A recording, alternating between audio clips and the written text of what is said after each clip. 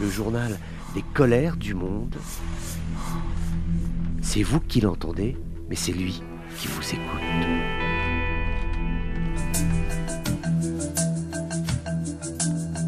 Bonjour à tous, bienvenue dans ces colères du monde, bienvenue dans cette exaspération irakienne suite à ces frappes qui ont été menées par des Américains contre des objectifs qui sont attribués au Hashd al-Sha'abi. C'est une milice pro-iranienne qui est reconnue par les autorités de Bagdad, mais suspectée par les Américains de participer aux opérations de harcèlement contre des bases américaines situées en Irak. Alors, initialement, toutes ces attaques contre les bases américaines étaient signées de la résistance islamique d'Irak, qui en soi est un groupe de divers milices. Les Hashd al-Sha'abi officiellement n'en faisaient pas partie, mais pourtant les Américains les ont visés à travers ces frappes, ce qui veut dire que les Américains ont certainement des informations qui démontreraient que tout ou partie des éléments, des hommes, des moyens logistiques des Hashd al-Sha'abi a été mis ou ont été mis à disposition de la résistance islamique d'Irak pour mener ces opérations contre des bases américaines. Cette exaspération des autorités de Bagdad est tout à fait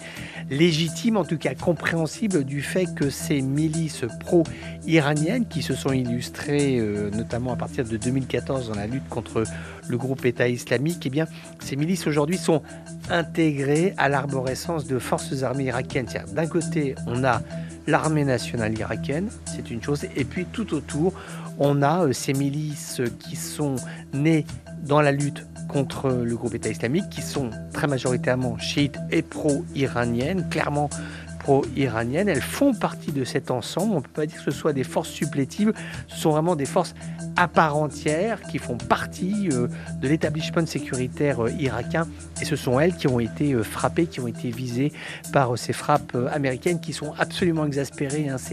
Les Américains sont absolument exaspérés d'être aujourd'hui victimes de plusieurs centaines d'attaques contre des bases américaines qui sont soit en Irak, soit en Syrie.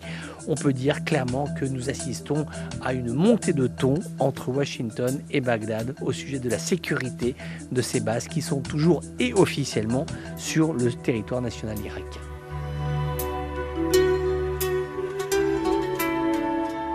Voilà, c'était les colères du monde d'un jour comme les autres, mais qui n'étaient pas tout à fait comme les autres.